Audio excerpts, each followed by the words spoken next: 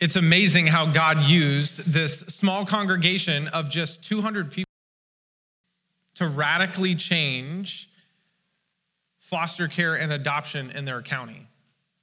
To have more families waiting for kids than kids waiting for families. That is a fantastic story. Stories like that, well, they inspire us, right? They inspire us to do things way bigger than we think we can. They inspire us to take on huge things. Even inspire us to help change the world. And so this morning, what I want to do is I want to share with you two stories. One of those stories being my own and my family, and the other story. And my prayer is that God would use these stories to inspire us this morning and empower us to make a difference in the world. Can I start, though, by just saying thank you? It is such a get to preach on this day in this place. Not only because God has given me a heart for this topic and given my family a heart for this topic, but because it is such a privilege just story. And so this morning, before we get into God's word, and I share these stories, would you pray with me? God, we thank you. We thank you for doing in this world. We thank you for who you are. And we thank you that you speak, that you've given us your word. And God, this morning I pray that you would speak loudly, that we would hear your voice through all the other voices, and that yours would stick. God, would you be present to us this morning? In Jesus' name, amen. So as I look back on my own story and how God gave my wife and I a heart for kids from hard places, I have to go back. I have to go back about 15, almost 16 years ago. And it was at the very beginning of Janae and I's marriage. We were in our very first year of marriage. I was a youth pastor in Long Beach, California. And it was there that a foster and adoptive family was a part of our youth group. And John and Terry just absolutely loved these people and their heart. Took in two boys and adopted them, and these two boys were in our youth group. And John and Terry really wanted to partner with me, staff, to disciple their boys well. And so they would come to us and they would share with Janae and I the struggles that they were having at home. And they would share with us the stories of what these two had gone through when they were just little, experiencing things like homelessness and hunger and being alone for days at a time. And it was so humbling to have them come and share these stories with us and ask for, I mean, we didn't have answers. And it was so humbling to not understand what these boys had experienced and the trauma that they had gone through, and to try to come alongside, grow and mature, and even to heal a little bit. And it was also during this time that John and Terry then took in a third child, a middle school girl. And this girl was considered unadoptable by social workers in the system. This girl had been in and out of foster homes, in and out of group homes, in and out of treatment facilities with the highest level of staff. In John and Terry's home and our youth group. And in her first month with us, she actually bit Janae's leg. And we were like, wait, what is going on right now? And it wasn't in anger. I wasn't able to process everything in the chaos of the room with all of these other middle schoolers. And so we had conversation after conversation after conversation with John and Terry about how to care for this girl, work with this girl, and all of the trauma that she had experienced, some extreme trauma. and how to point this girl towards Jesus and help her heal. Now, again, all we could do is partner in prayer and with the advice that they had, John and Terry. And so we did the best that we could with these 3 kiddos in our youth group, and then eventually those that they would foster and adopt. And John and Terry have now adopted 7 kids through the foster care system. And it was through these experiences with John and Terry and their kids that God grew a heart in Janae and I for kids from hard places. And it was through these things that we were like, okay, God, how else can we be involved? We knew that we weren't quite ready to foster and adopt, especially as we experienced the life of these 3 kiddos. But we knew that we wanted to be involved in something more. And so we started to look into things, and eventually we saw an organization that was asking for chaplains to go into these group homes that had higher level treatment foster kids, to go in there and have relationships with them and pray with them and teach them the Bible. Yeah, we could do that. And so we went through the process, and they assigned us to a boys group home with 12 to 18-year-old boys. And little did we know, we had no idea what we were getting ourselves into. This home had very high-level kids in it, the highest level that they remain in treatment foster care before they are institutionalized. And the home that they assigned us to had never had to it.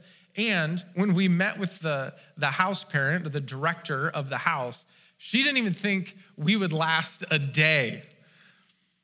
And this was a very strong mama bear type woman who was absolutely loved her boys. And so she gave us a shot. And so we tried to go every week. It probably turned in about 3 times a month. And we went consistently for 4 years. We had the opportunity to share our lives with these boys, to share the gospel with these boys, teach them scripture, even had them memorizing scripture to all of the house staff's amazement. And again, it was through these experiences that God continued to grow our for kids from hard places. And through this home, we not only went to their house, but then we started going out with them as well. And we went to Halloween parties and carnivals with them. We went and did together. And after several years of working with these boys, we eventually got to even invite them into our home for a fancy Christmas dinner. And these boys, well, they lives. We love these boys. One boy in particular, we were at an event, a Super Bowl party of all things with them. And we're sitting there eating chili dogs. And he leans over to me and he says, "Adam, will you adopt me?" Tell you what, that hit hard. Because I love that boy. Hey, there's no way that I had the skills and the ability to bring him home as my own. We also had the incredible opportunity to work with AIDS orphans in Africa and Uganda through an organization called Ugandan Lambs. And it was through these ministry experiences that God just grabbed a hold of our lives. And we knew God's heart for the fatherless because we saw it. We experienced it firsthand. So after a lot of prayer, Janae and I became licensed foster parents. And in 2011, 2 boys were placed in our home. While Janae was pregnant with our daughter Grace, and then before our daughter Grace was born, they called us and said, "We need you to take in another boy, the biological brother of the two boys you already have." So if you didn't catch all the crazy details right there, here's the basics. We went from no kids to 4 months. A 4-year-old, a 3-year-old, and 2 newborns. Let me just say for the record, I highly recommend not taking in or having 4 kids all at once. A crazy first 2 years of being parents. But as hard as it was, God brought us through all of it, and he continued to show us time and time again his heart for kids. And time again, he provided for us. And eventually, we would adopt one more of our boys' siblings, our precious little 2-year-old girl, Hope. And here's a picture of our family just to see all of us. So there we are with all 5 of our kids. I'm still overwhelmed, but God is good, and he continues to show us his heart. Story, but what about the more important story, God's story? What does it have to say about kids from hard places? Is the topic of children from hard places important in the biblical story? If it is, what does it teach us and show us about God, or what does it teach us and show us about how we should live? Well, the Bible does have quite a bit to say about caring for kids from hard places. And for context, and speaks about these children is it speaks about them as fatherless. And the reason it uses this term is because kids without dads were some of the most vulnerable people in the patriarchal society of the biblical. They're frequently mentioned alongside widows, and that's because these are the children of widows. But the term fatherless in the Bible is also used with children that have no parents. They were so easy to exploit and take advantage of because they had no legal standing, they had no parents or no father to stand up for them. And so they were often taken advantage of. And actually, this doesn't seem much different from our time, does it? Where it's all too easy for children without parents to be taken advantage of, to be exploited, to even be trafficked. And it's too often that kids in foster care or kids who are orphaned around the world to be used and abused by those with power, and then to just be hidden away and forgotten about by society, whether they're in orphanages or foster homes. But back to the Bible. The Bible actually has 43 different verses that talk about the fatherless or the orphaned. And they're found in 13 different books. Now, unfortunately, we don't have time to dig into every single one of those passages and look at every single one of those books. But they can be kind of put together in certain themes, and we can do a quick flyover and just touch these verses to highlight the biblical story, to get a picture of the whole story. To start, there are several passages about not mistreating and not oppressing the fatherless because God cares for them. Like this one from the book of Exodus chapter 22, where God is instructing his people with covenant codes or laws about how they are to live, how they're to live rightly as God's people. Exodus chapter, if you turn there with me, Exodus is the second book of the Bible, and we'll be looking at chapter 2. And if you don't have a Bible or an app, we'll also put it on the screen as well. Exodus chapter, starting in verse 22. It says this: "You shall not mistreat any widow or fatherless child. If you do mistreat them and they cry out to me, hear their cry, and my wrath will burn, and I will kill you with the sword, and your wives shall become widows, and your children fatherless." Ouch, right? Like, He's beating around the bush here. He goes straight at it. He's very clear. Don't mistreat or oppress the fatherless or the widow, or else God will judge you and his wrath will burn against you. Positive passages in the Bible as well about caring for the fatherless, and caring for the fatherless with things like food, food from your own harvest. Let's look at Deuteronomy. The book of Deuteronomy is the 5th book of the Bible, so just a couple books over. Deuteronomy chapter 24. And this one spells out how to care for the fatherless with the leftovers of your harvest. And speak it out several times, he gives it, in order to make sure that we recognize that it applies really to all of us. Deuteronomy chapter 24, verses 19 through 22. It says, "When you reap your harvest in your field and forget a sheaf in the field, you shall not go back to get it.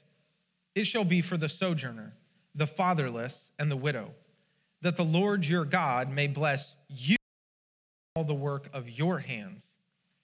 When you beat your olive trees, you shall not go over them again. It shall be for the sojourner, the fatherless, and the widow. When you gather the grapes of your vineyard, you shall not strip it afterward. It shall be for the sojourner, the fatherless, and the widow. You shall remember that you were a slave in the land of Egypt. Therefore, I command you to do this."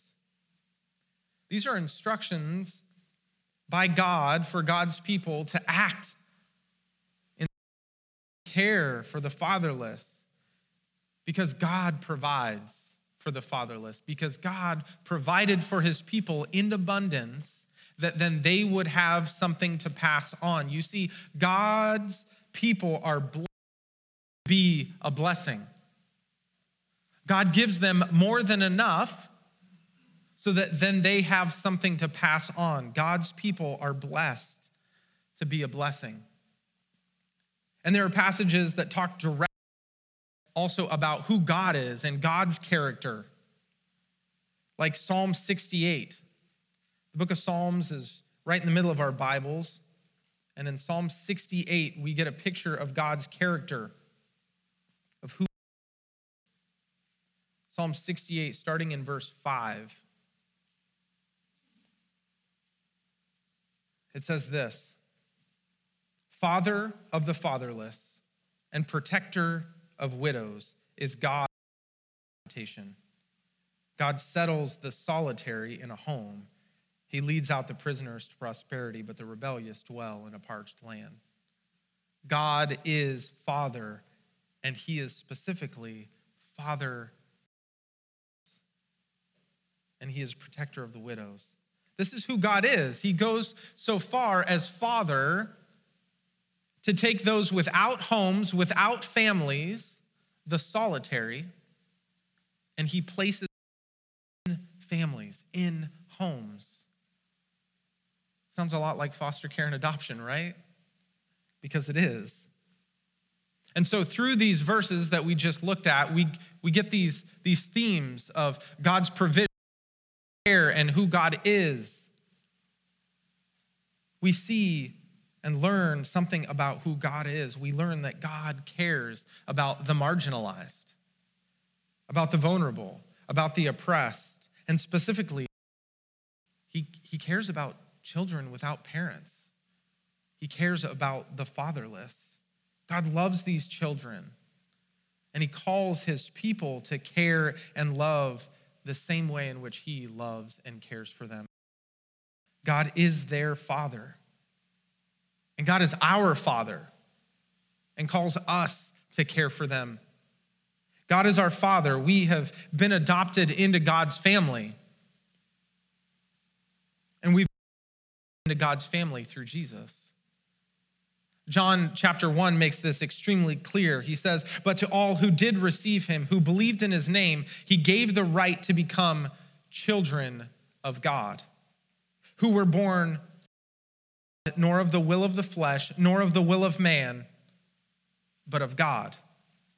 In and through faith and trust in Jesus, we are adopted into God's family.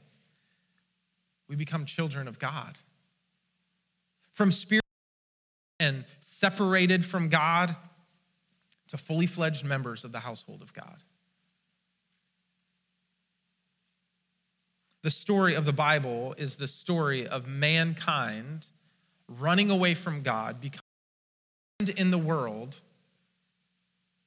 God pursuing people over and over and over again, loving and caring and pursuing, even to the point of making a way back through adoption, through faith and trust in Jesus, that those who are far off might be brought near through faith and trust in Jesus and adopted to be the children of God. So is there a word here from God for you and for me? Is there something that God might ask of us in hearing God's story through this lens of the fatherless? I mean, obviously, I think the answer is yes. That's why I'm standing up here preaching. Time and time again, I think God makes it clear that he blesses us, that we might be a blessing. That he's placed us. He's adopted us. He cares for us. He loves us so that we might love and care. He's adopted us. And who are the greatest advocates for foster care? It's those who have been fostered and adopted. Those who have experienced it are the greatest advocates.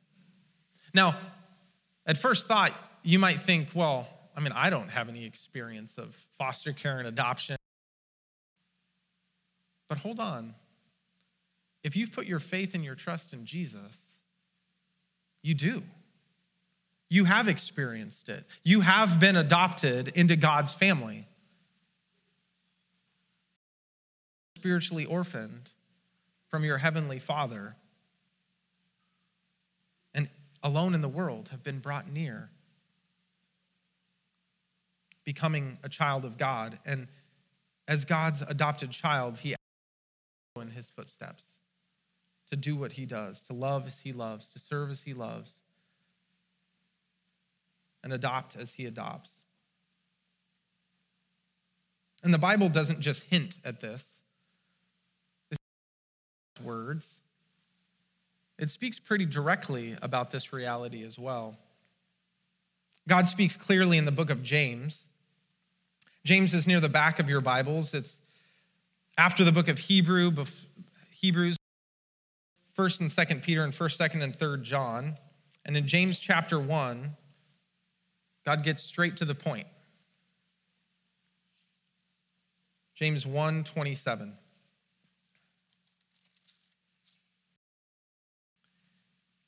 It says this: religion that is pure and undefiled before God the Father is this: to visit orphans and widows in their affliction, unstained from the world. Now let's just take a minute to look at this to make sure that we understand it, to make sure that it's clear. It says religion that is pure and undefiled before God the Father is this. Here, religion is our life and our worship of God, our life with God and our worship of God. And by pure and undefiled, he means holy and right. He's saying if you want to have your life with God, your worship of God seen as holy and right, as pure and undefiled, it looks something like this. It looks like taking care of and widows in their affliction and distress. It looks like keeping yourself unstained or uninfluenced by the ways of the world. Now, this isn't meant to be an exhaustive statement of God or our worship of God. I think James is trying to make a point here to say it's more than just knowing God. It's more than just knowing God's word. It's more than just knowing God's love. responding to it. It's living out of it. It's obeying it. It's loving as he loves. It's caring as he cares. And specifically for the fatherless and the widow. Now, let me just acknowledge the elephant in the room, because oftentimes these kinds of statements come across as things that make people feel shame. And that's not the point here. Not the point that you have to adopt a child to be obedient to this text. But we are all called to be involved in some way. Let me put it another way. Not everyone is called to adopt a child or child. Some in here will be, and they need to respond to that call of God. And we're willing to come alongside you. So not everyone is called to foster and adopt, but everyone can play a part, and everyone. You see, Janae and I, we could have never adopted our 3 boys and our little girl without the support and the prayer of our church family. We were not able to handle 4 kids in 6 months by ourselves. But with the prayers of Rebecca, the meals by Robert and Chun, with the support and care of Miss Janie, who even did our laundry, and the weekly support of our small group and our church family, do it. You see, it takes more than a village to care for the fatherless. It takes a church family. Let me say that again. It takes more than a village to care for the fatherless. It takes a church family. And everyone can play a part. Let's pray. God, I thank you for your story. That it's clear that you are a father to the fatherless, that you care deeply. And God, that you loved us enough to bring us into your family. And God, I pray that everyone in here, including myself, God, would have our hearts groan for the fatherless. God, that you would put opportunities in front of us to care and love in the same way that you care and love. And God, that we would remember our own adoption in you. God, would you empower your people by your story and with your to do incredible things for your kingdom. And may you be honored and glorified in all of it. In Jesus' name, amen.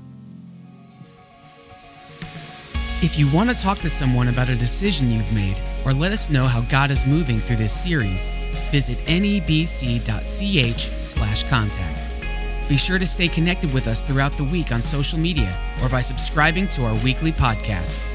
You can also stay up to date with the latest information about what's going on here at Northeast by subscribing to the Northeast News, our periodic newsletter that comes right to your inbox to keep you in the know.